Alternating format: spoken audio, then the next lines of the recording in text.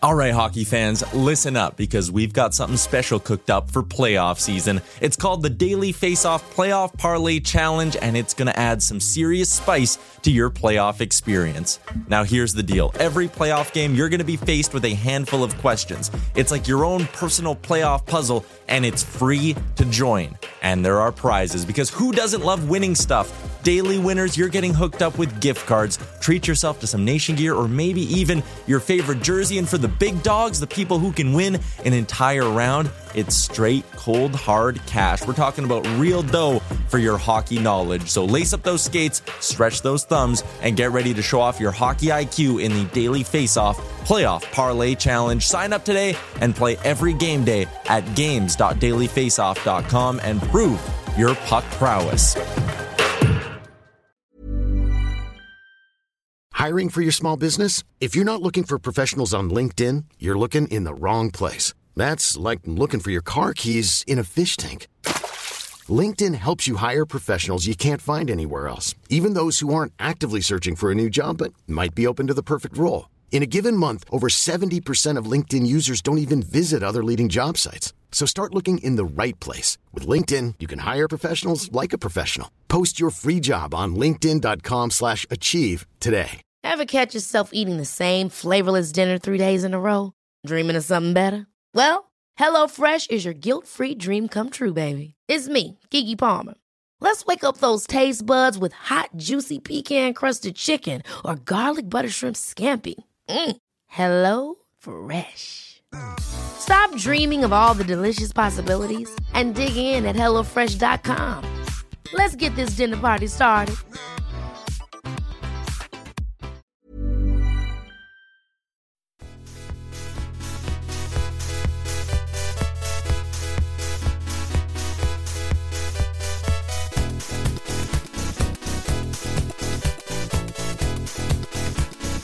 The Daily Face-Off podcast comes courtesy of the Nation Network.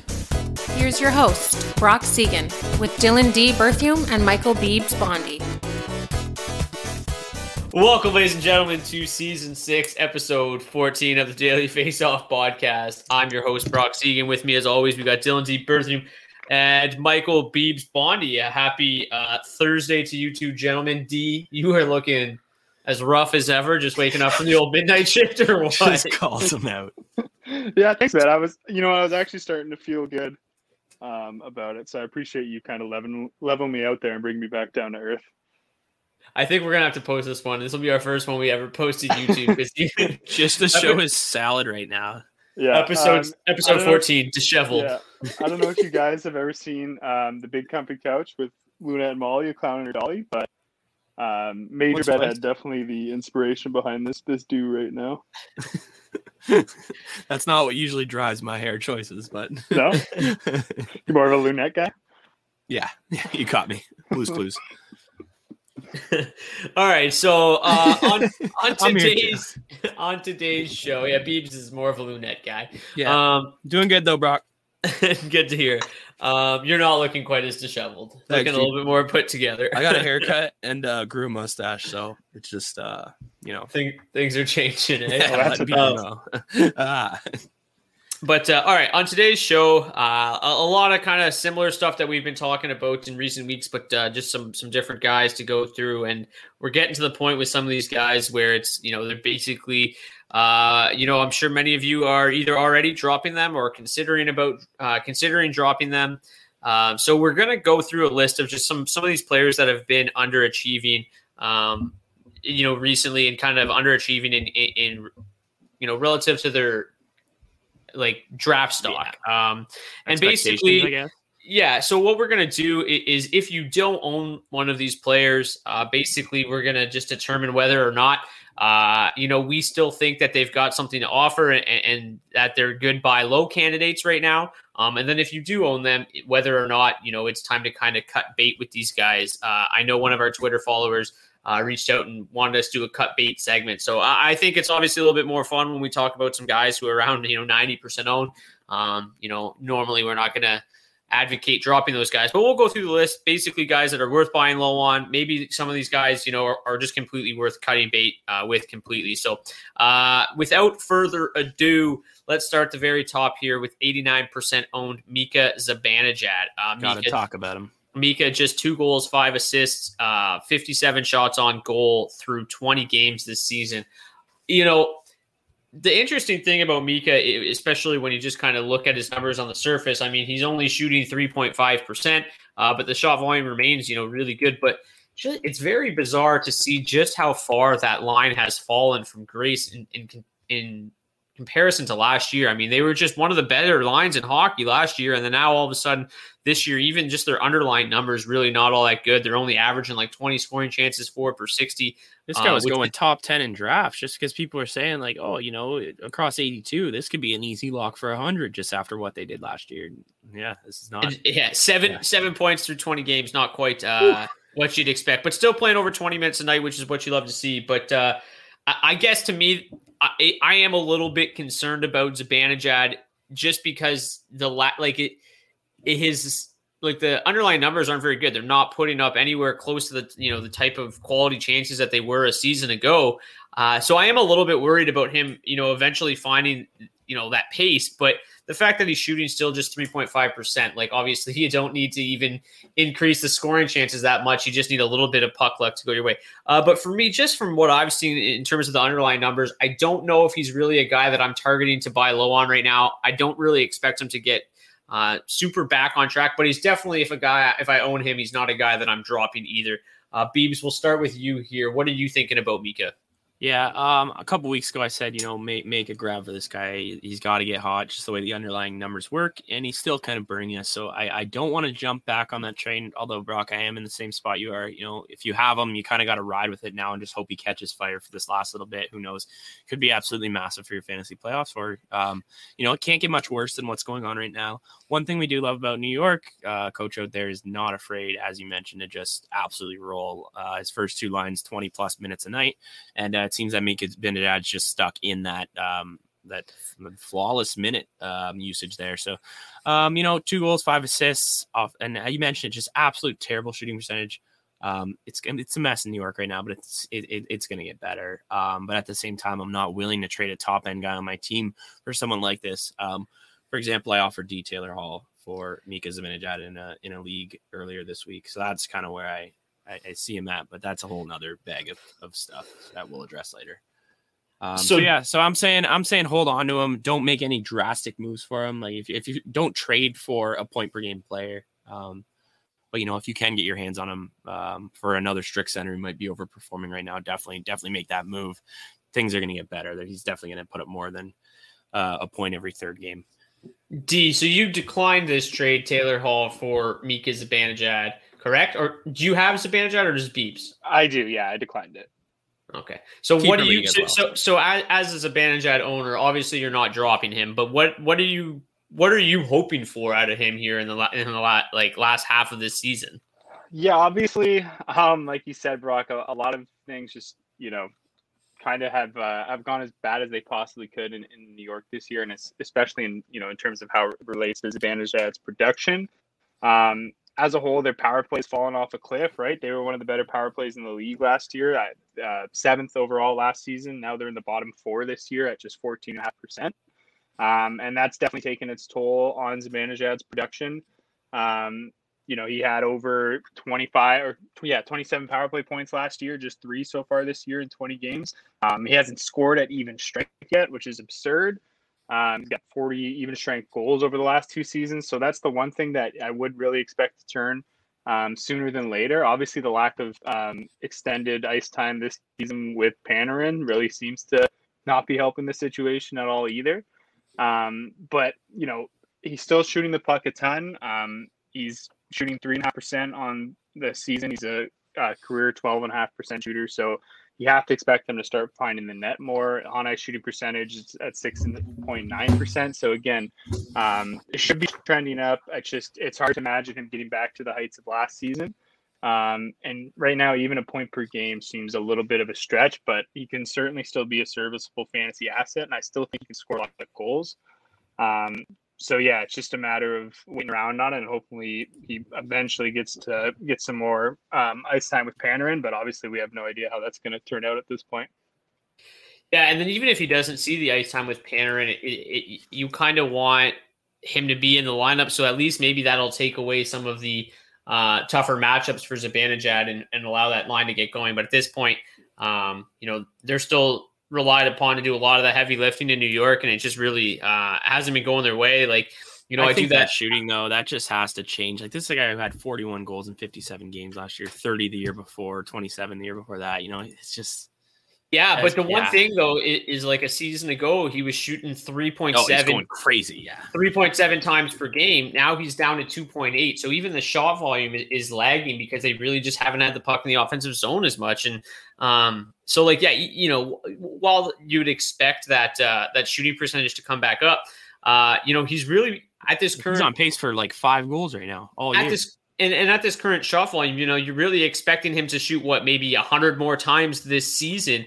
And, as a 12.5 career shooting percentage, that's only 12 goals for the remainder of the year if he continues at this shot volume and his shooting percentage does come back up. I mean, we're really only talking about another 12 goals with the way he's going. He obviously last year he shot at an incredible rate, but the shot volume drop is really what's concerning, and obviously that has a lot to do with the fact that they just haven't been quite as dominant all season long. But I guess it's good as a good guy to start with, considering Beebs, you wanted him, and D, you didn't want to give him up. Yeah. So.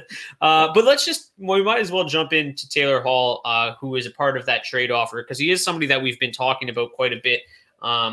Someone who's slowly starting to drop very alarmingly quickly off of people's rosters. Yeah. So, and this is kind of why I wanted to talk about it. I noticed one of the other big fantasy hockey podcasts this week was really kind of advocating dropping Taylor Hall this week. And to me, I think that is a huge overreaction. And, obviously things aren't going well in Buffalo, but he still has 11 assists in 20 games, and he's shooting he's shooting 1.9%.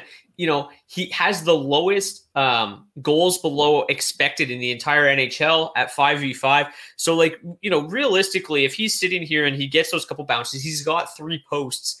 If he's got the 6 goals that they expect right now, and he's got 6 goals and 11 assists in 20 games, I mean, that's exactly what you'd kind of expect. So I'm not really obviously, minus 14 is not ideal, but I'm not going to even get into that. The fact that he could realistically have 17 points in 20 games right now, and we're talking about dropping him, just seems crazy to me. Like, if the shot volume wasn't there and he was shooting, 6%, I'd be a little bit more worried. But at 1.9%, I mean, there's nothing really to even be worried about here, in my opinion. 4.9 on ice shooting percentage. It's not what you wanted when you drafted him, but there's no chance in hell I'm dropping this guy right now. Yeah, especially for the... Yeah, sorry, go ahead there, D. Yeah, no, sorry. I was just going to say, I think if you're bringing up Zibanejad's shot rate dropping by, a little bit less than a shot per game this season, you have to look at Hall's too, because this is a guy that is routinely pushing 4 shots a game in his career, and he's down to 2.5 this season in Buffalo. And that's, like you say, there may not be a reason to worry, but that was the reason I wasn't interested in taking on Hall, especially just with him being 2 years older than Zibanejad. Obviously, neither of them are in a great spot. I agree it's easier to imagine Hall bouncing back this season. But yeah, he's a guy that's always needed to shoot a ton if you wanted to, have a good season in terms of scoring goals. He's only top 30 goals once in his career. And he's a career 10.2% shooter. So he's really like a guy, like you said, that needs to shoot the puck a ton. And I don't think he's going to score a lot of goals shooting the puck 2.5 times a game. But I would agree that he's still going to be, one of the better playmakers in the league in terms of racking up assists. And I think, like I said, I expect his point production to at least probably to be better than Zibanejad's this year. But I think it's obviously going to be a lot more tilted towards assists, whereas Zibanejad should be the other way around. Yeah. For example, I also fielded an offer in that league for Joel Farabee for Taylor Hall, and that's an example of just someone I'm not willing to quite move him for yet. I'm not willing to stoop that low. And like Brock said, if he's at 6 goals, 11 assists right now, we're not even talking about this. It's just, good idea to sign out in Buffalo. That shooting percentage is absolutely absurd and bonkers. And I think Taylor Hall could take 54 backhanded offhand shots and score more than one goal in a year. That just shows how bad those bounces are going. Things are going to get better. And I think right now we're just seeing the Buffalo, everyone's just kind of shitting on Buffalo. It's the thing to do. And Taylor Hall's just kind of getting caught in that. Obviously he's part of it, but yeah, I'm hanging strong with this guy. I am definitely, I would be making trade offers if you have a guy like Joel Farabee, who you can throw at someone for Taylor Hall, someone who you maybe picked up in the last couple of weeks, who's really trending a lot higher than any Buffalo player right now. So yeah, so I'd be going for Hall.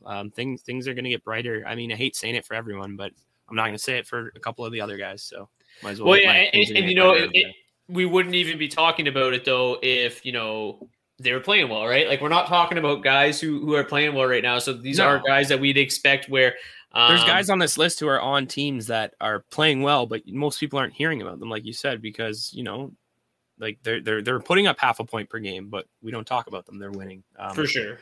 Yeah.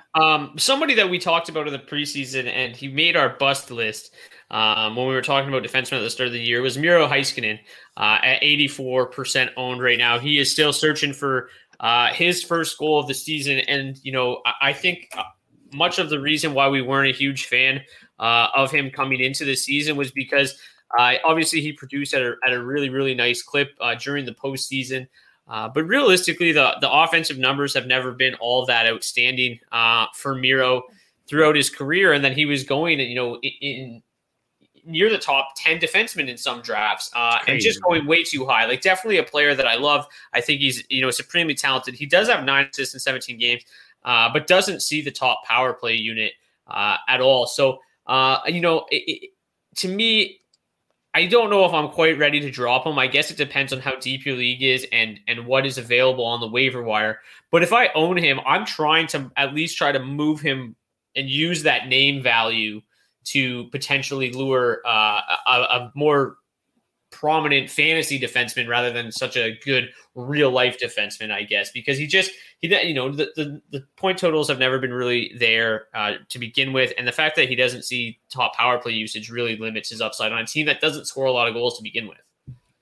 Yeah, no, I'm right there with you. I think you nailed it. If you can move this guy for a top fantasy option, that's the move. If people haven't caught on yet, 24 shots in 17 games. Let me just repeat that. 24 shots in 17 games. There's fourth liners who put up more shots than that. He's a D-man, whatever. Still, 24 shots that's extremely low production. You're not going to score a lot of goals with that. The reason we have him here is just because he was being treated like a 1A defenseman this year. And if you can trade him for a 1C even, for like a third D-man on your team even, I'm willing to make that trade. I want nothing to do with Miro Heiskanen personally. It's assist city as well from over there. So there's just a lot of options out there on the wires that I would trust to actually get some goals and maybe even match his assists right about now. It just, D seems really, really, I don't know, 9 assists in 17 games. There's guys that are 10% owned that have better stats than that. Sorry, I just crapped all over him. Yeah, no, I totally agree. I had him in my bust list at the start of the year. You said it, Beebs. He was being drafted like a number 1 fantasy defenseman, and he wasn't even the number 1 defenseman on his team, right? That was the biggest issue for me, is that Klingberg's still there. He's always been a power play specialist his whole career, where, like you said, Brock, we've never really seen that from Miro, not like to that extent anyway, not to where you would kind of like consider him a power play specialist, and obviously hasn't had the success running a power play that Klingberg's had in the past. So not a surprise at all to see Klingberg hold on to that spot to start the year. And then obviously with their respective starts, Heiskanen with 4 points in 17 games, Klingberg with 14. It's hard to imagine that switch happening anytime soon. So yeah, obviously you want to try to get value for him, but at the same time, I think if you have the proper coverage at D, and you can't get anything for him, I don't think he's worth shoehorning into your lineup for much longer in redraft leagues, just because it's harder to imagine this getting much better. I think, we've seen it like just over the years. I think Carlson and Burns probably the best example. It's really hard for one team to produce 2 top caliber fantasy defensemen, right? So I just really think, it's hard to imagine him becoming that top 12 fantasy D-man while Klingberg is still there. Yeah, it's kind of like a microcosm of what we saw in San Jose, just with Burns taking Carlson completely out of the fantasy picture. But we'll address that too later. Yeah, that's all I got. I don't want him. Get Miro out of here. 84% is ridiculous. I'm sorry, guys. We got to change that. Yeah, like and I guess though, like the one thing that can be said about him in terms of like if you didn't draft him, hits in like a banger league that I don't know about or something. If you didn't draft him super high and you ended up getting him later, like I guess you can you're probably at least a little bit more patient with it. But you're like you said, like there's just really doesn't look like there's a huge avenue for success here, given his current like power play status. And speaking of a guy who's not on power play one, but also a defenseman who once had his heyday, but it doesn't seem to be anymore. Mark Giordano, 79% owned. Still not a terrible season thus far. No. But the fact that he's not seeing that power play one usage at all. I mean, we've seen Juuso Välimäki be used in that spot over him at times this year. Rasmus Andersson, who's somebody that we like on the show, at least I do, is playing on PP1 over him now. What are you doing with Mark Giordano? Like at this point, are you trying to move him and just kind of use some of that name value for somebody who at least might not have quite the same name, but at least still sees that power play one usage? Because the Flames really don't seem to have much going for them anyway right now. So Mark Giordano doesn't seem to be anybody that's really going to have a huge second half, in my opinion. D, what are you doing if you own Mark Giordano right now? Yeah, I gotta think I'm probably dropping Mark Giordano. It's a little bit scary to write him off early because he had those back-to-back seasons a few years ago where he was really looking pedestrian. Looked like he had kind of maybe reached his peak, 39, 38 point seasons, and then he came back at 35 years old with that 74 point season, right? So he's always a guy that you're a little weary of writing off early, even now at 37 years old. But again, it's another prolonged stretch of him just kind of floundering around half a point per game. The minutes are down. I still like the shot volume, but I agree with him getting that top power play time. He's really not worth rostering. And honestly, again, you don't want, like I said, I don't want to write him off too early, but it's really hard to imagine that, at this point, 37 years old and this version of the Calgary Flames, it's hard to imagine dropping him right now and regretting it at some point later in the year, right? Like it's hard to imagine. So I gotta imagine that, I don't think you'd pull a whole lot for a 37-year-old Mark Giordano on the trade market. Obviously you gotta do your due diligence and try. But another guy that if I have the cover at D or if I have the depth, I wouldn't hesitate to cut loose. Yeah, I'm right there with you. I mean, I might be a little bit even. I know that you said you're close to cutting him. I might just say snip him now. I think there's other guys out there who could fill that. One thing that does kind of bode well, and I will give Mark Giordano his props, is he does have 50 shots in 23 games. I mean, if I'm going to talk about Miro Heiskanen shitty 24 shots in 17 games, I definitely got to bring up those 50 shots that Giordano does have, and that's without a lot of power play time. So, if he does get put on there, potential, but I don't love, waiting around for a guy who's above 35, I believe now. So he's going to get on I don't love waiting to see if he's going to get on that power play. I think that ship has sailed. So if you get any value from Mark Giordano, get it. But yeah, like Jacob Chitrin's 79% owned. He's another guy who's right there. That's someone who I'd rather have 10 times as much on my team right now. So yeah, Mark Giordano, might be time to let go of, one-time Norris winner. Yeah, like you said, D, I don't think it's something that you're going to regret. Like, even if he comes back, I don't think like he's going to really ever, break out, in a second half where it's going to be like, oh, damn it, I wish I didn't drop him. Right. All right, let's talk about a couple of burned by Mark Giordano. Yeah, let's talk about a couple of struggling centermen. We'll start with Evgeny Kuznetsov, 78% on, really not having a very good season to this point. He's been obviously kind of in and out of the lineup with COVID concerns, then injury, and then also Pierre-Luc Dubois, right around the same own percentage, 80%. Hasn't had a terrible start to his Jets career. It's been a little bit more like kind of like Kuznetsov, just not really in the lineup all that often. Now that he's back, obviously, he's on a line with Ehlers and Connor, which looks like kind of the spot that we projected him to be. Looks like a spot where he can thrive. But the Jets just aren't that great of a 5v5 team. Do you see an avenue where Dubois can still return that draft day value, because he's starting so far behind now with what he's done through the first couple months of the season with the trade and all that shit that was going on in Columbus? What do you do with Dubois? Is it still time to pounce it for a buy low situation here? Yeah, I mean, if you saw the first two games, right, he played the left wing with Wheeler and Scheifele on the top line, and he had 5 points in those first two games, or not his first two games, I should say, but the first two games after the injury he had. So yeah, I still think is a really exciting move for him. I think, it only adds to his upside, even playing on that second line now. Obviously still a really good spot for him, and, arguably better than what he had playing with in Columbus. And, in terms of his draft day value, if you drafted Dubois high, you're really praying for a breakout, right? Like, this guy hasn't quite pushed a point per game yet in his career. His career high is 61 points. He had 49 points in 70 games a season ago. So obviously it's a guy that a lot of people are touting for a breakout.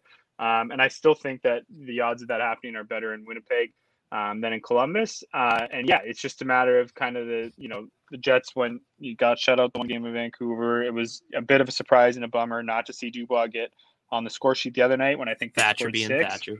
Yeah. So to me, it's just a couple of anomalies, and he did have those two big games playing with Scheifele and Wheeler on the top line. So that would be the avenue to really, I think, explode this season, is if he's kind of taken off the responsibility of driving the line and they leave Stastny in the second line role. But obviously that doesn't make a whole lot of sense on paper. Like, if you made that trade for Dubois, it's to have him as your second line center. But certainly it's not something that they're going to shy away from trying if they need to. So yeah, I like I said, I still think he's in a much better place to break out than in Columbus, and certainly a guy that if I didn't own, which I do, I'd be targeting, and not a guy that I'm looking to move at all. Yeah, the reason I kind of wanted to include him in this list too today was because he kind of worked out as one of those guys that it could work. You can almost trick his owners into thinking he's having a much worse season than he is. 3 goals, 2 assists in his 7 games since he's joined Winnipeg. I'm absolutely trading for this guy right now. His numbers look way worse when you look at him as a whole, because it's 12 games, only 4 goals, 2 assists, not looking great.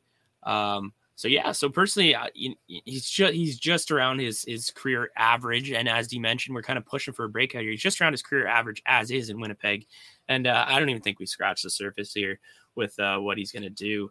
And realistically, I think he's starting to make a great buy low candidate. We're starting to see his percentages go down, starting to see owners getting even more frustrated with him. But if you've waited this long, you have him, this is the definition of ride it out. You have to just kind of hang on and really hope that he does stick there in Winnipeg. And I think it does bode well for him as a whole. So yeah, so I'm making a trade for this guy, or if you do have him, holding on to him. I do like PLD quite a bit here. Yeah, he's moved back to the center, and you got to like him playing with Kyle Connor and Nick Ehlers. You'd think that would be a pretty dynamic line, especially if that first line's taken on top center D-men. I mean, that's kind of the thing, right? Like, that Scheifele line's always going to see the harder matchups. So that should bode well for literally all 3 of them. Obviously, one concern with Dubois would be the lack of power play 1 exposure so far. But he's still new to the team. It is something that could change. And obviously us on this show, huge PLD fans. Let's talk about Travis Konechny really quick. We've seen Joel Farabee obviously explode on that line with Couturier and JVR. Farabee's actually out tonight, added to the COVID-19 reserve list. But Konechny's been a guy who's kind of struggled. He had COVID himself, kind of been shuffled in and out of the lineup. He's a healthy scratch at one point. And he's just somebody that a lot of people were expecting big things out of this year after a really nice season a year ago, and has not quite lived up to that billing so far through his first 13 games. 8 points, not terrible, but he's done that while shooting 27.8% with a 10.9 on a shooting percentage. So he's really kind of maxed out, what he could get out of those first 13 games. And with people like, Farabee, JVR really asserting themselves in that Flyers lineup, Beebs, are you concerned at all as Konechny owner right now? Absolutely. And I was super high on this guy coming in the year. Even 2 weeks in, I was saying this could be a steal at many drafts. I'm terrified right now. 18 shots in 13 games. You mentioned, to score 5 goals off 18 shots, that's about as crazy as Taylor Hall scoring 1 goal off 54. And on line 2, not touching power play 1. You mentioned it. Joel Farabee seems like the guy who's stepping in now. Maybe that perennial winger out there in Philly. Not to drop that name 8 million times in one podcast, but yeah, Travis Konecny. I'm a little worried. I'd still be holding on to him. He still is touching PP2. He's on an okay second line, not bad. But I wouldn't be jumping the gun to make any deals for this guy. He's definitely not at the level I expected coming in this year. Definitely a big letdown. I need some shots though, man. 18 shots in 13 games is just that's Miro Heiskanen like numbers. What do you think about Konecny? Yeah, obviously it's another guy that we've liked a lot in the past, and certainly expecting him to take another step forward this year. Although obviously the 17% shooting percentage last year was a bit of a red flag, but he did that playing under 17 minutes a night. So I think we were kind of just naturally expecting his ice time role to continue to grow, and that hasn't happened. I think there really just hasn't been a need to kind of force feed him those extra minutes and help him get his game kind of sorted out through this cold streak, because the likes of Farabee and JVR have really stepped up this season. So yeah, it's a little bit tricky because he's really gonna have to earn ice time, whereas before the year, if he had he kind of struggled, you maybe assumed he would have had some more rope. And yeah, like I said, a guy that they maybe want to see kind of take on a larger role this season. But with the depth they've kind of shown that they have this year on the wing, there's really no need for that to happen. So it is a bit of a concern. Not shooting the puck a lot, as you guys have covered. Obviously, we should mention it again, though. Yeah, obviously, it's we've seen in all of the major sports this year that some athletes can certainly take some time to kind of get back to looking like themselves after a bout with COVID. So there's a lot of red flags here for sure. I think if you can get him at a cut price, absolutely do it, because I think even while he's struggling, he should still be able to produce. His production should still warrant a roster spot even right now, right? 5 goals in 13 games is still a decent return. If the assists were there, it would look better than it is. But yeah, so certainly a guy that I think is worth going after if you can get a cut-bait price for. But I wouldn't expect him in that same point to kind of take that step forward that we were maybe looking at this season. Yeah, I guess the one thing was now we're seeing this huge usage from Farabee, and you're not really going to expect him to steal minutes from somebody like a veteran like Voracek who's been there forever. He's really never going to dip down to that 13-minute mark where we're used to seeing Farabee a season ago. Mm-hmm. So basically, as great as it's been to see Farabee kind of explode, JVR as well, it's really come at the cost of Konecny. Let's talk about Eric. Sacrifice one lamb. One. Yeah. Let's talk about Erik Karlsson. Obviously, once one of the most greatest fantasy defensemen of all time for a 5-year stretch. I think we can maybe give him the greatest fantasy, because since fantasy's been created, he's got to be near one of the greatest fantasy. Him and Burns were always going kind of. Both would be a good debate for the offseason.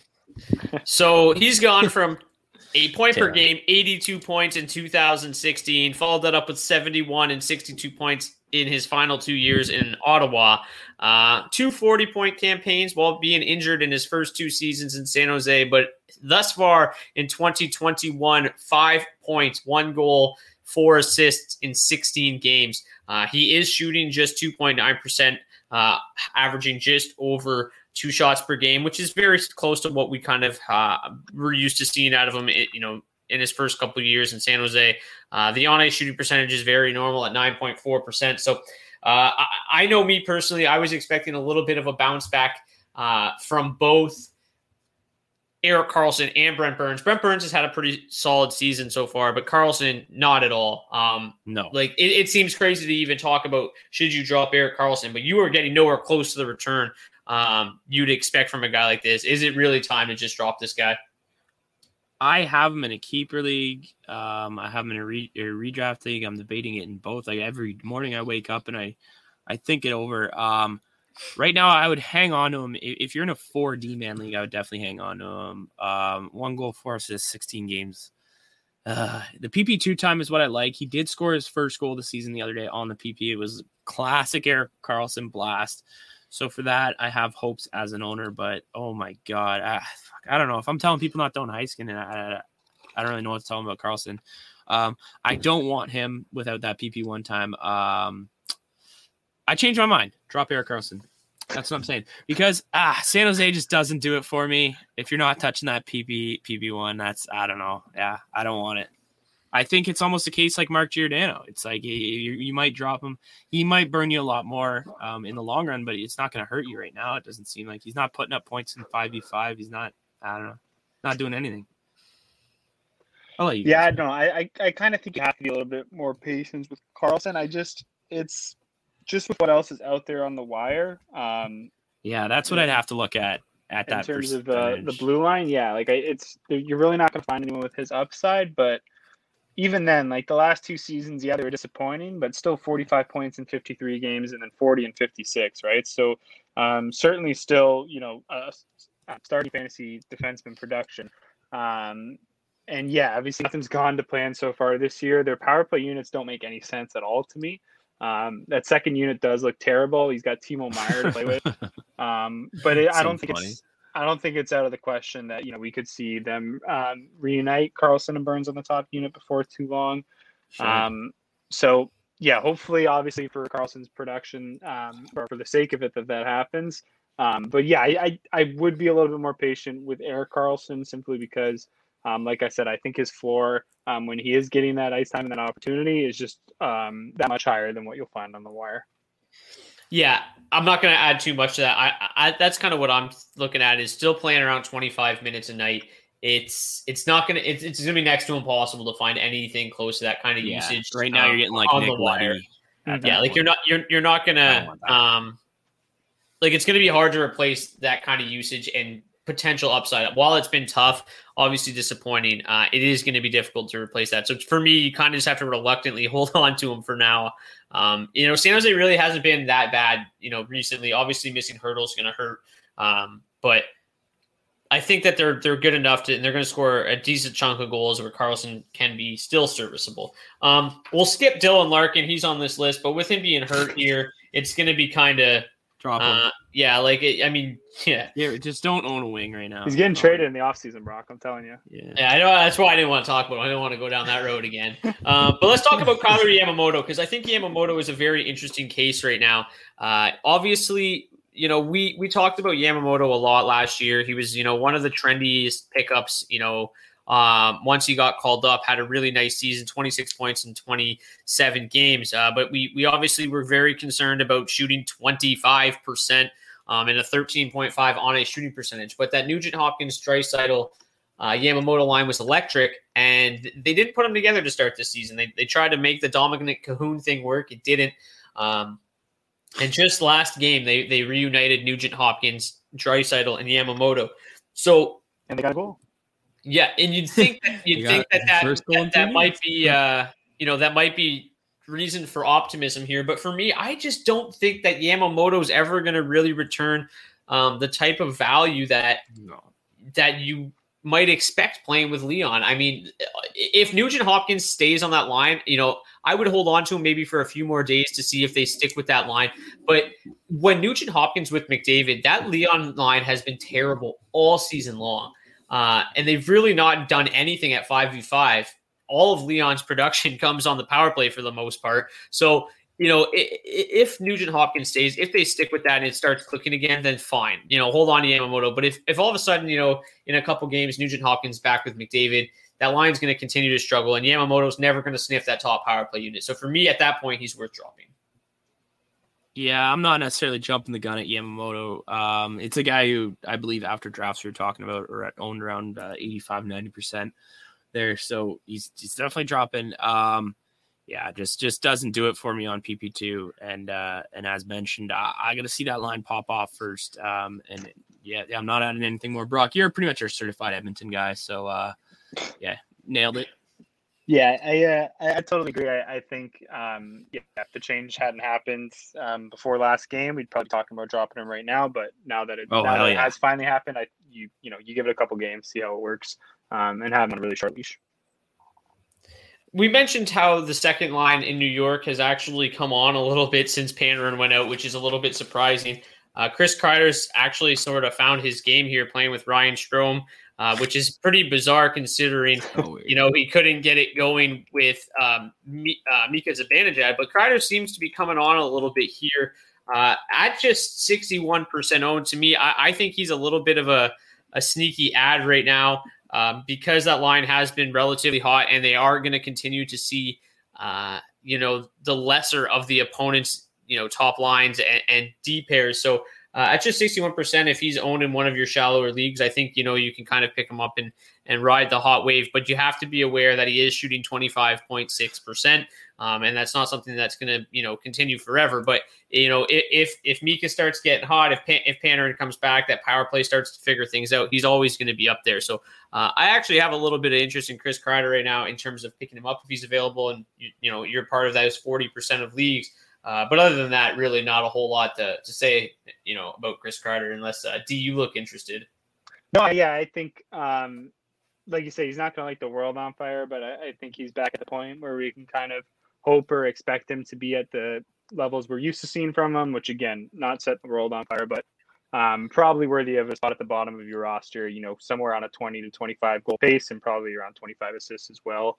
The lack of assists, obviously the big issue right now, just 2 in 20 games, but as long as he's giving you some decent goal returns, which again, don't expect him to score every other game, but certainly a 25 goal pace is doable for him. Yeah. If you need assists, this is not the guy to grab, but yeah, we always talk about how hard goals are to find, and you can find the assists really easy off the wire, but you can't find the goals as easy. And Kreider's your guy if he is there, but if you're one of these people who had him since the beginning of the year, I feel sorry, but yeah, like you said, Brock, it does work nice that, he is kind of killing it right now, because we kind of just have to hope he continues to kill it until Panarin comes back, and then, he can slow down a bit, but Panarin can just help drive him from there. So yeah, I'm not flying for Kreider by any means, but if he is there, he makes a good ad. Okay, so a couple quick names that should probably be considered you should consider adding right now would be Nazem Kadri. He's been pretty hot as of late. He's got 15 points in 20 games. A surprising minus 12. That line really hasn't been as good at 5v5 as you might imagine, adding Brandon Saad in the mix. But Kadri's been hot. He's still on that top power play unit with McKinnon, Rantanen, Landeskog, and Cale Makar when healthy. So it's a little bit surprising to see Naz at 60% owned only. Obviously, a strict center obviously plays in there. But one really surprising guy here is Kevin Fiala. We talked about how he had a bit of a slow start, but it was bound to turn. And since we've talked about that, it really has turned for him. The Wild seem to finally have landed on some concrete line combinations, which has Fiala playing on the top line with Joel Eriksson finally getting that full run as a top center. And it's turned in some good results. Their underlying numbers are outstanding. Fiala has cooled off a little bit lately, but he's still just shooting 9.8% on the season. Obviously somebody that we really like on this show.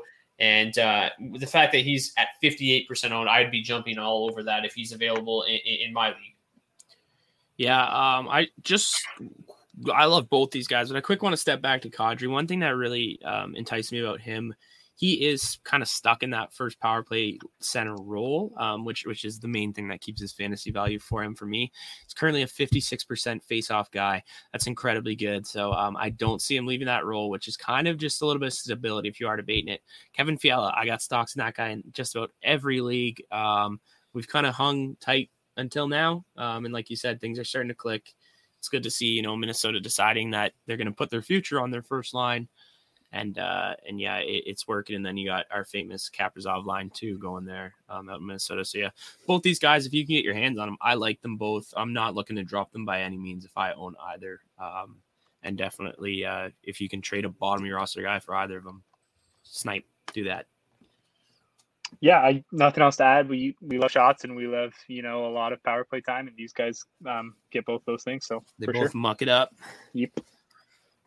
Yeah, I couldn't believe Kadri's at 62 shots through 20 games. And yeah, his shot volume back to his least numbers for sure. It's crazy. It seems like, when he's out there, it seems like there's other things going on around him. But yeah, he's shooting quite a bit. He's always been able to find the find the net in a lesser role, playing a second line role. So nice to see it carrying over again this season.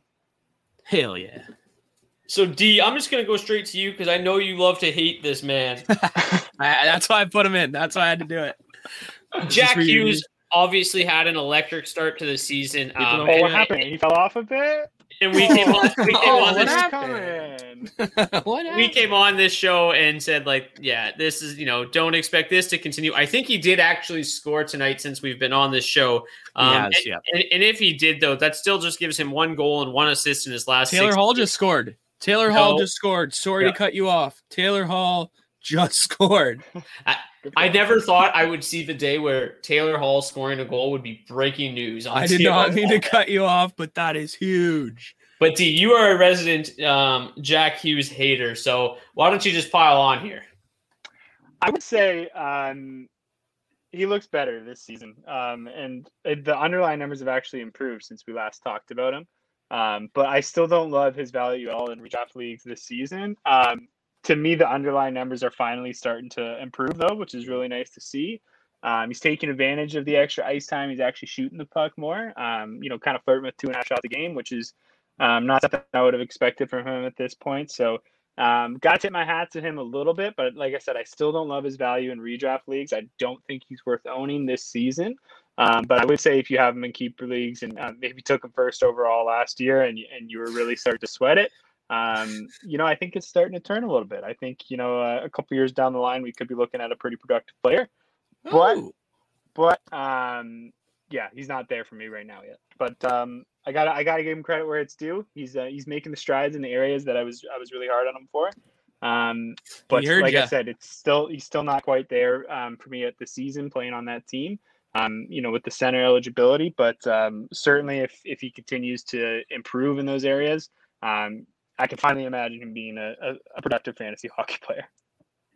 Yeah, I won't lie. I was kind of excited for Jack Hughes seeing Nico Hischier come back, just kind of seeing what they could maybe do on that power play if they did do it together. But then Nico Hischier just went and got the craziest injury I've ever heard today.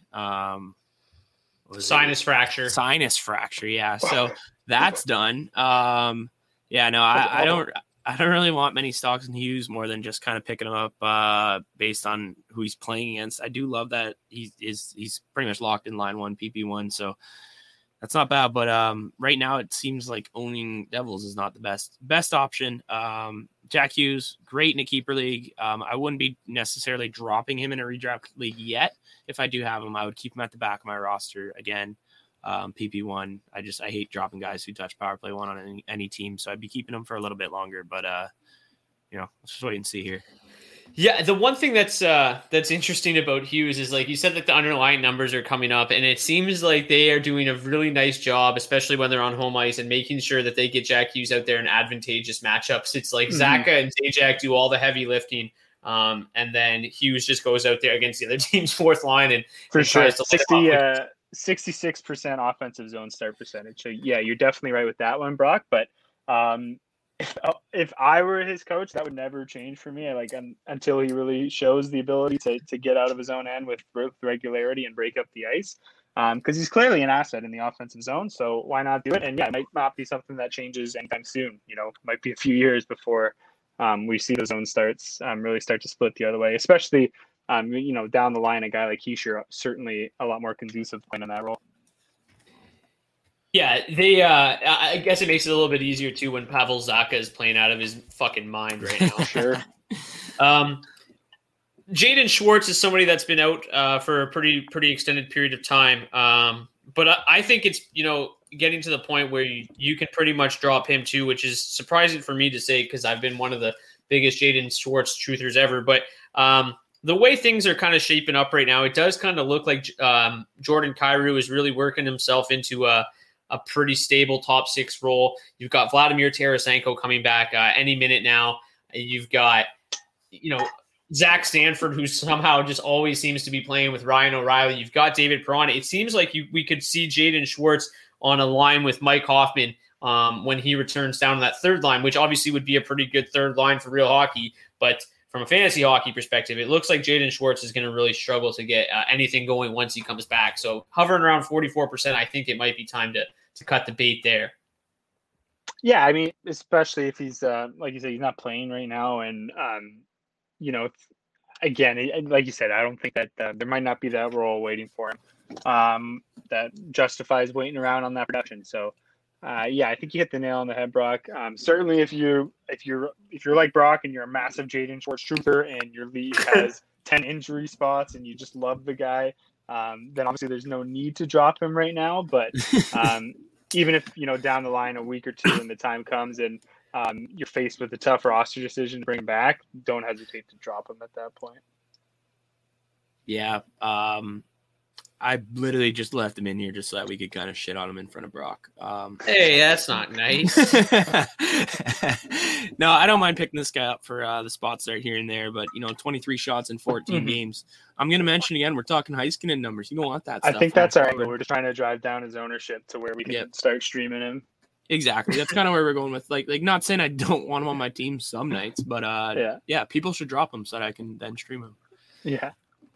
Ryan Suter, he's at 40% owned. Never really been like this perennial fantasy guy. Like I don't know. He's so steady. Weird to me. He's steady. He's got so much ice, but he's always been. Yeah, like he's so consistent. He's like 45 points every single year, regardless. The one real thing that's very surprising, and obviously it's a little bit easier to do when you've got a talented blue line, but he's playing under 23 minutes a night this year. I mean, this is a guy who led the NHL in ice time every year for it seemed like a decade. He averages over 25 minutes for his career. Yeah, it's insane. Career.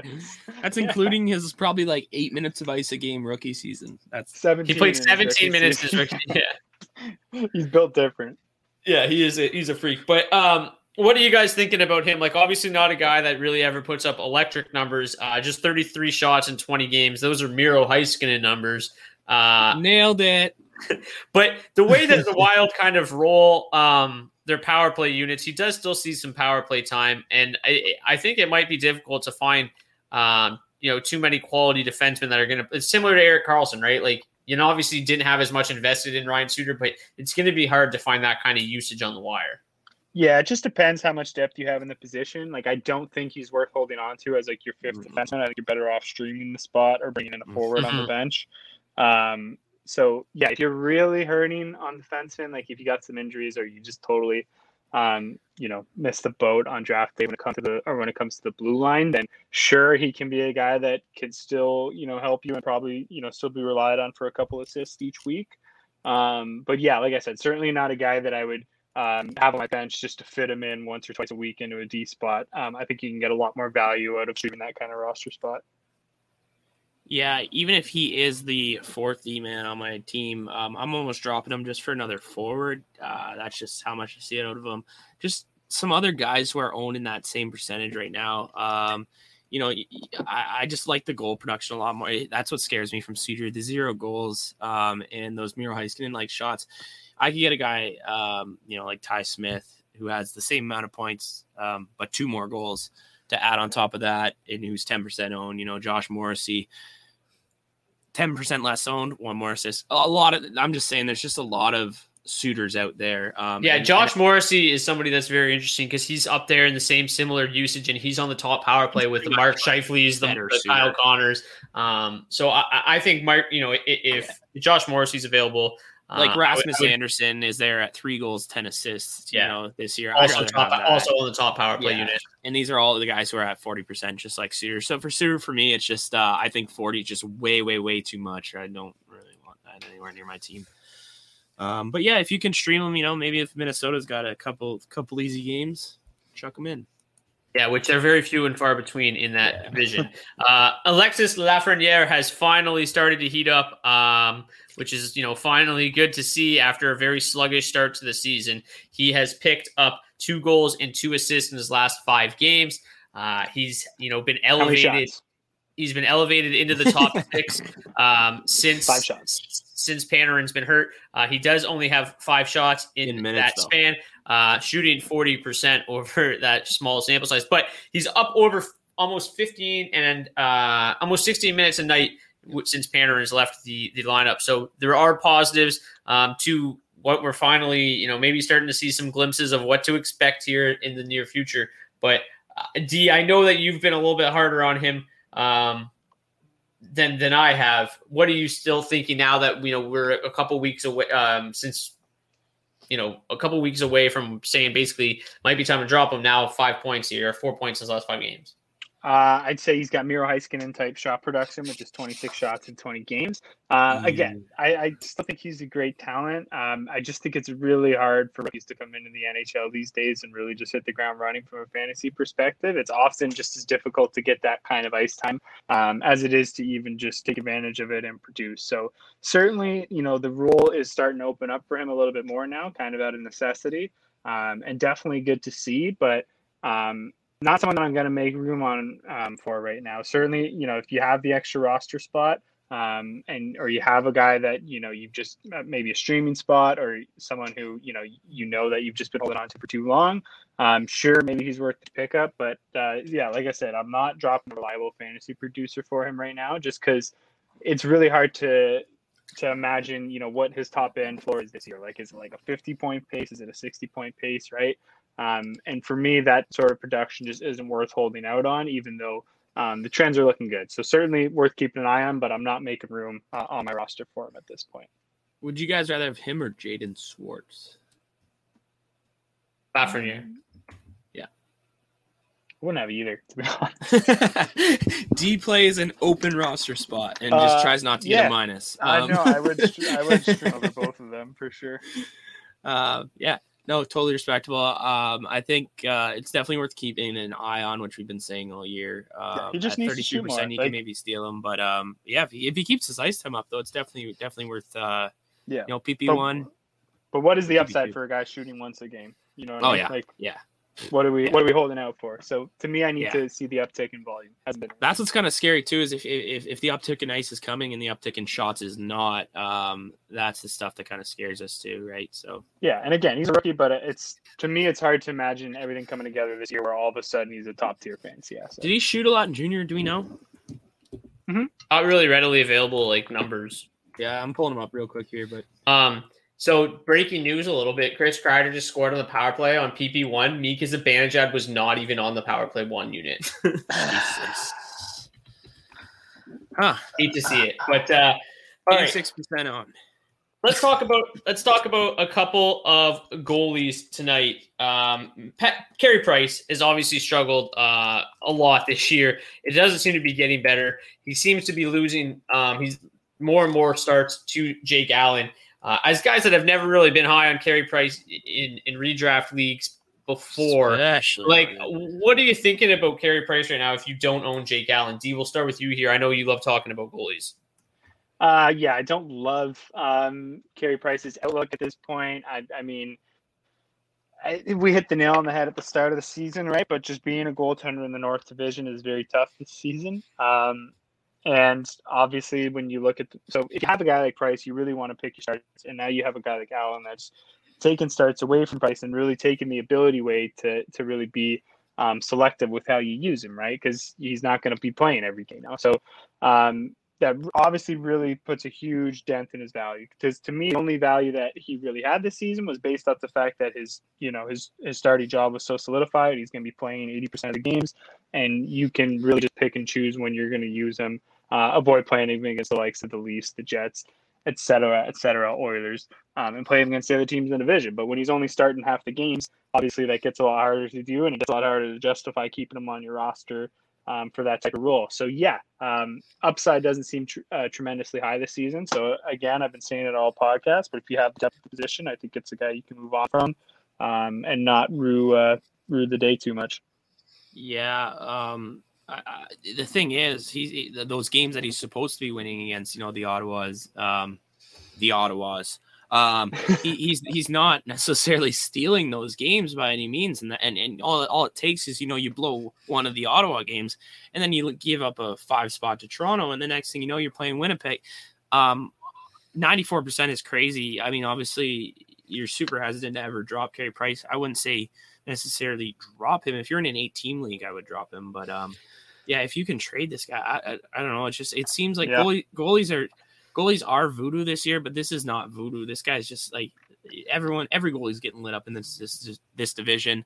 I do have to say on CBC, they called Carey Price as their expected Vezina winner, which is absolutely fucking hilarious. So, yeah, had to mention that one because I was going to tweet about it when it happened. And then I was like, wait, I might want a job there one day if I could ever potentially get up that road. So now I'm just calling him out on the podcast because that was a terrible, terrible call.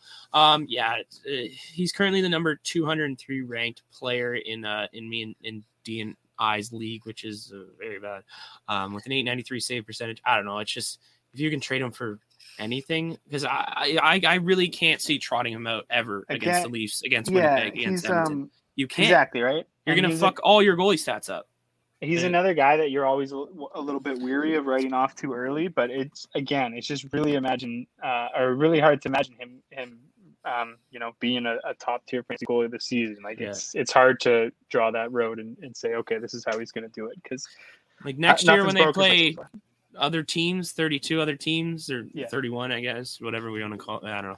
Anyways, next year when that's happening, maybe we'll let that happen. But maybe he can steal those side games. But right now, I mean, what, you can play him 15%, 20% of his games? I don't want to roster that. Give me give me a team give me like Curtis McElhinney over that, because that guy's at least, I'm going to start him the same amount of games on a team that's going to win more. I don't know. I just shit on him real hard. Okay. Yeah, I don't know if Curtis McElhinney. Not Curtis McElhinney, but that's just where I'm at with Carey Price. So that's how I feel about it. Like I feel like I could start them both the same amount, and I'm gonna get the same shit. Yeah, like I talked about at the start of the year, I wasn't drafting a single goalie from that you were from right. that division. You were right. I crushed it there. It's not like it's not something that hasn't been coming though either, right? I mean, since 2018, if you include this season, he's only got a 909 save percentage. Last year he had a 909. The year before that he had a 918, and then the year before that, 2018, he had a 900 save percentage. It's really something that's been kind of happening, and it's really not, it's not that surprising when you look at, hey, 2018 he turned 30. This happens with goalies all the time, and in that division, groins turn 30. Yeah, like they just fired their goaltending coach. Maybe it was his fault. I doubt it, because Jake Allen looks pretty good. But it's just like I don't think I'm dropping him. No, but you definitely have to trade it. Like, and I would like to believe. I don't think you can win a championship with this guy on your team. No, and I think there's owners out there that are still going to be like, fucking Carey Price. Plus, he's still 94% owned, so they'll be like, how bad can he be? Sure. So I think you can try to just use that name recognition and make a deal, but it's like I think this is probably, if any, like the name recognition deal you can make over any of the guys on this list. This is the one guy you could for sure kind of get under someone's nose. Because otherwise, I would honestly drop him. I don't think he offers any value because you need to. I'm there with you, D. In a redraft league. 100%. Yeah, it's not worth it.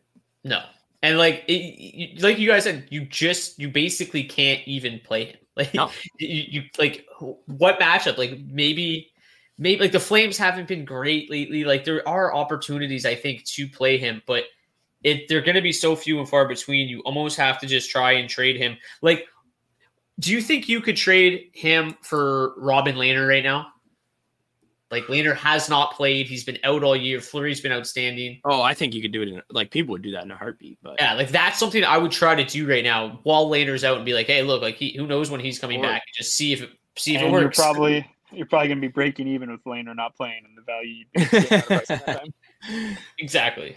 All right, we talked about it a little bit last week. I want to talk about the Capitals goaltending situation again. So Ilya Samsonov did end up coming back and starting on Sunday. He played pretty well, won the game. Then they went right back to Vanecek. Obviously we can't predict what's going to happen here, but Vanecek's won 3 in a row now. Is Samsonov like, is he at the point where you got to just try to move him to, like, you can't drop him because if, all of a sudden he starts starting, he's going to be, again, it's a number one fantasy netminder, but it's like, what do you do with Samsonov? He's in such a bizarre situation. It's like if you owned him, Well, hopefully you own VTech, right? Like that would hopefully you're on the ball and you grab them early on, and you can afford to be a lot more patient with Samsonov. I don't think the Capitals really owe Samsonov anything, right? Like he was pretty good last year. He's a first round pick, yada yada yada. But if Vanecek's playing well and he's winning games, there's no reason to shoehorn and force Samsonov back in the net, right? So he's really gonna have to earn his game time, and you're gonna have to be patient. Upside still through the roof if he can become the starting goalie of the Washington Capitals. So certainly not a guy that you want to trade for peanuts. And again, hopefully you have VTech so you can really afford to be patient with him, because I think if you're moving him, you got to try to get close to value for him, which to me would be, a starting fantasy goaltender.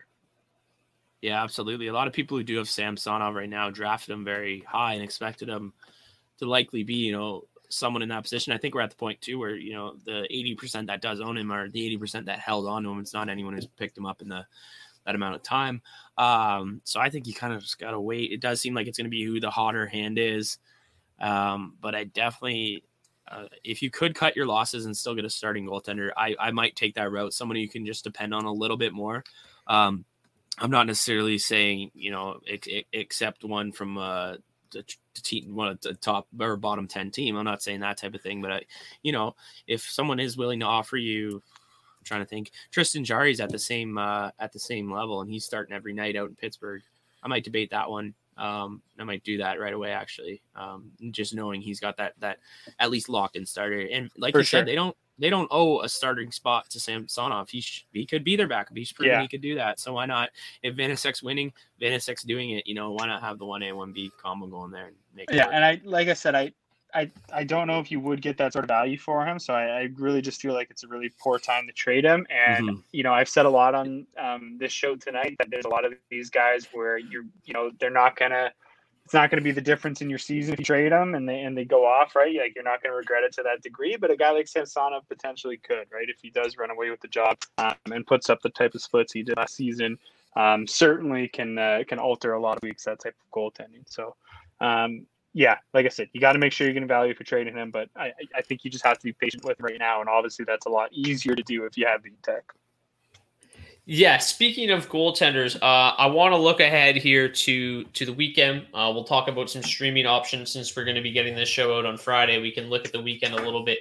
Beebs, I know you've got a bunch of skaters you want to talk about. I'm just going to quickly take a look here at the schedule and give some of the best goaltending spot starts. And I think you have to start with David Rittich. He is, Jacob Markstrom looks like he's going to be back on Saturday in Edmonton. Rittich still just 18% owned. He's probably going to get the Senators on Sunday. So if he's still available in your league, I think that he is a pretty solid pickup with a home matchup against the Senators. Beebs, I'm assuming it's still going to be Hunter Miska as the number 2 goalie for the Avalanche. So if Grubauer starts tomorrow against the Ducks, Hunter Miska should start on Saturday against Miska's the Ducks. Made a very good start, starting option in the games he has played. Yeah, he's been solid. The problem with him is obviously that he is starting on Saturday, which is going to be a super busy night. So if you most likely have better options on your team already, but if you're really struggling at goaltender, I think that he is a pretty reasonable option there. Jake Ottinger should see the Nashville Predators on Sunday, or Columbus on Saturday, but I would assume that he'll probably be seeing the Predators on Sunday. The Predators really haven't been all that great. So I think Ottinger makes for a really solid option. Lowest scoring team in the NHL. Yeah. The Islanders, if Sorokin is still out there and available for you, they've got a back-to-back here. He's still available in almost just over 60% of leagues right now, home and home, or back-to-back. Jesus, I said it twice, with the Sabres this weekend. So obviously he's going against them tonight. And then he's got another, chance at them this weekend. Moving right along, that's pretty much it. Unless you want to maybe go with Casey DeSmith. I think if you're really kind of desperate for a start, and Casey DeSmith is available as well, he's got the Rangers on Sunday most likely. He's still just 9% owned. So a number of goaltenders. There is quite a busy Saturday and Sunday across the NHL. So I'm assuming that a lot of you guys are going to already have players in the lineup. But if you're, like I said, if you're hurting, if you're desperate come Sunday, there are a plethora of backup goalies to be picked up right now. Yeah, and with that, there's just a couple players too that we figure we should mention that go with those goalies. In case you do need a couple spot starts here and there, like you're like me and D, and you just have an open spot in your roster, and you like to plug a dude in here and there. Also, I'd like to mention Chris Kreider, Geno'd again, Brock. So that's 2 goals right now in New York for Kreider, both assisted by Strome. But that segues right into my first pickup. We talk about him weekly. People are probably like, hey, we haven't heard his name yet. It's Pavel Buchnevich, 23% owned across all Yahoo leagues, currently playing first line, second PP, and he does have an apple on that first Kreider goal tonight. Buchnevich has been kind of a beast lately. He's got 7 points in his last 7 games. He's playing over 18 minutes a night. He's shooting 4 times a game. At only 23% owned, he is out there, and it's someone you can definitely pick up if you need a couple free points here and there, and he's going to get the minutes. It does seem like they owe something to him out there in New York, and he's going to keep playing, and as long as he's getting the ice, we do like this guy, and it's great to see his shot production start to go up. And when it went up, so did his points. So, 7 points in his last 7, 8 in his last 8, I guess now. Buchnevich makes a very nice pickup. They play New Jersey twice, as mentioned. That should equal decent, or they got New Jersey once, I think, and then someone else on Sunday there. But, either way, I think they got Pittsburgh on Sunday, but should work out. And then also, very quick mention, just out in Dallas, Roope Hintz right now, 33%. He's hurt. Oh, he's out. Yeah, yeah. So it was so funny. I was on I was on my video this morning or this afternoon, and I was talking about how the Stars actually looks good, and it was the first game. It was the first game where it actually they've played with the same lineup, or were coming into the night with the same lineup on back-to-back games. And I was like, well, that is until 15 minutes before the game starts, and Roope Hintz gets ruled out with an injury, and then it actually happened. He cannot stay. The guy cannot. It's so weird too, because when he is healthy, they drop him out there for 21 minutes a game, but then it's like he misses the next game. It's like, hey, maybe we just ease him in on 15, 16 a night. Give him the 21 a week later.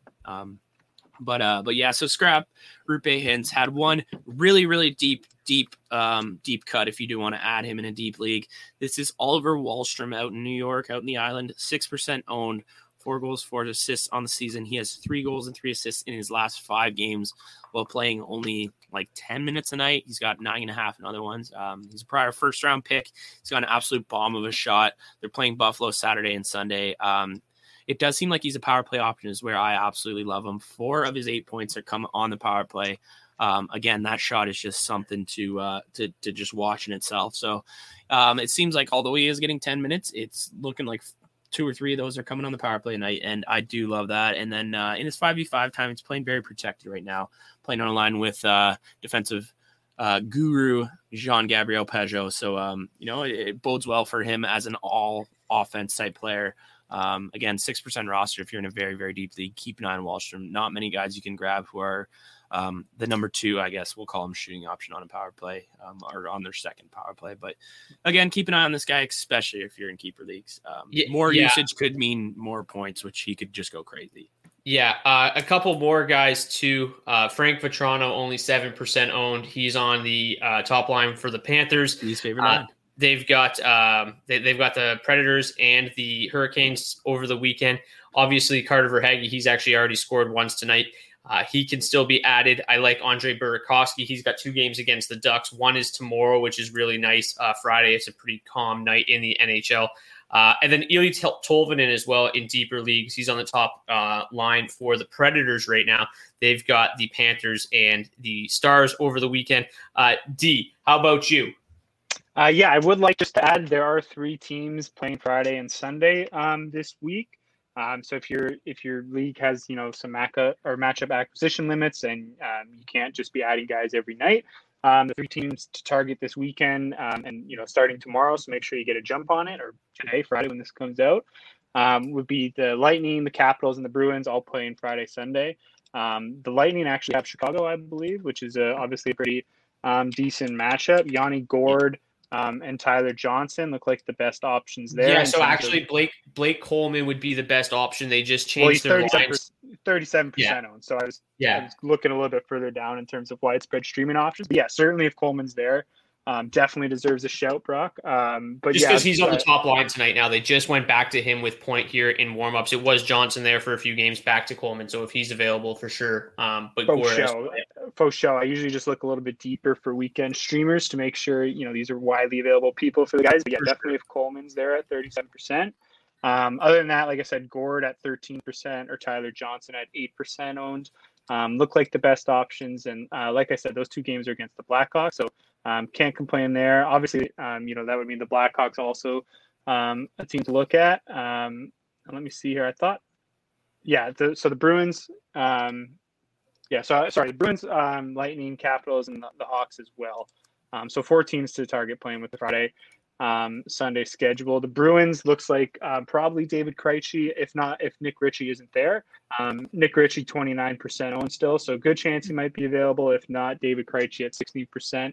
Connor Sheary for the Capitals. And best you're gonna let me do my segment, Brock? Or I just didn't know if you'd already had them pulled up, so I just wanted to make sure. Once we got to Washington, maybe you could wait and see them. But yeah, Connor Sheary definitely the best option in Washington. I believe he's just like 2% owned right now. Playing on the top line. 1% owned, playing on the top line, dual wing eligibility. So certainly the guy to go after in Washington. In Chicago, I'm just going to peep real quick because I'm thinking it's just going to be the boy Pius Suter. 14% owned for Pius. So great. I was worried we weren't going to get to say his name in this podcast. So he looks like the best option there. Brock, anyone else jumping out at you from Chicago? No, not really. It's not like those, it's not like that matchup's very good. 2 games against, the best team in the league is going to be difficult for them to really get anything going anyway. Not really worth looking past that top line. Yeah. So if Blake Coleman's available, it looks like the best streaming option this weekend. But 37% owned, good chance he's not there in your league. So if he's not, I would say Connor Sheary is a really safe bet in terms of someone that you can rely on getting a lot of good ice time this weekend, and almost certainly going to be there because he's just 1% owned right now. Yeah, Alex Killorn, 17% owned, not terrible either, playing with Cirelli Stamkos, top power play unit as well. So if Coleman's not there, he looks fine as well. But yeah, these show counts at like 5 on this last segment. Yeah, sorry, G, I didn't know if you had all the lines pulled up on DFO, and I just wanted to make sure we didn't miss any. So I didn't mean to cut you off, but I did. All good. I was just looking at ownership rates and going back and forth. Nailed it. We nailed it. So anyways, I hope you guys enjoyed season 6, episode 14 of the Daily Faceoff podcast. As always, we are brought to you by our friends at OddsShark. And if you guys, anything that we did not cover on today's episode, always feel free to reach out to us on Twitter at DFO Podcast and ask any questions that you may have. And we will always get back to you to make sure you're making the most prudent changes to your fantasy rosters. So I'm Brock Seeger, Dylan T. Berthium, Michael Biebs Bondy. Thank you guys so much for tuning in. We'll see you guys back here next week. Brock, I can't wait for Sherry to get a hat trick this weekend and Brock to tout him next week as his weekend streamer pick of the week. Ooh, who's that? You guys smelling that shade being thrown around? Yeah, I didn't even hear who you said. Did you say Sheary? It was all good, yeah. Not gonna happen anyway. But anyways, see you guys back here next week. See you, boys. Baby, be my fire. Baby, be my flame. Baby, be the softly burning embers through December into June. Calls your name. Baby, be my conjurer.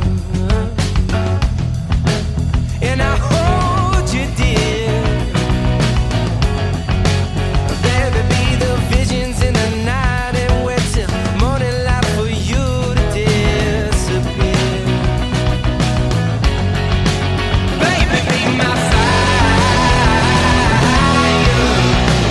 Baby, be my fire. Baby, be my fire. Oh, be my flame.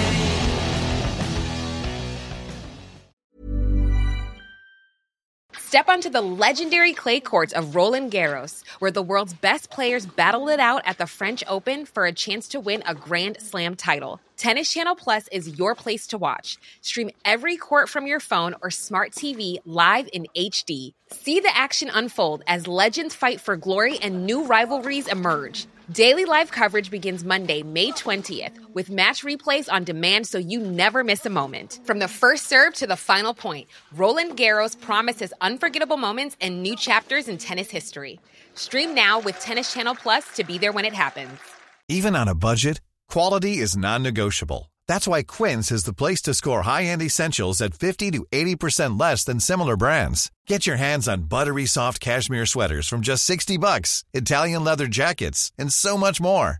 And the best part about Quince, they exclusively partner with factories committed to safe, ethical, and responsible manufacturing. Elevate your style without the elevated price tag with Quince. Go to quince.com/upgrade for free shipping and 365-day returns. Hi, I'm Daniel, founder of Pretty Litter. Cats and cat owners deserve better than any old-fashioned litter. That's why I teamed up with scientists and veterinarians to create Pretty Litter. Its innovative crystal formula has superior odor control and weighs up to 80% less than clay litter. Pretty Litter even monitors health by changing colors to help detect early signs of potential illness. It's the world's smartest kitty litter. Go to prettylitter.com and use code ACAST for 20% off your first order and a free cat toy. Terms and conditions apply. See site for details. When it comes to your finances, you think you've done it all. You've saved, you've researched, and you've invested all that you can. Now it's time to take those investments to the next level by using the brand behind every great investor, Yahoo Finance. As America's #1 finance destination, Yahoo Finance has everything you need, whether you're a seasoned trader or just dipping your toes into the market. Join the millions of investors who trust Yahoo Finance to guide them on their financial journey. For comprehensive financial news and analysis, visit yahoofinance.com, the #1 financial destination, yahoofinance.com.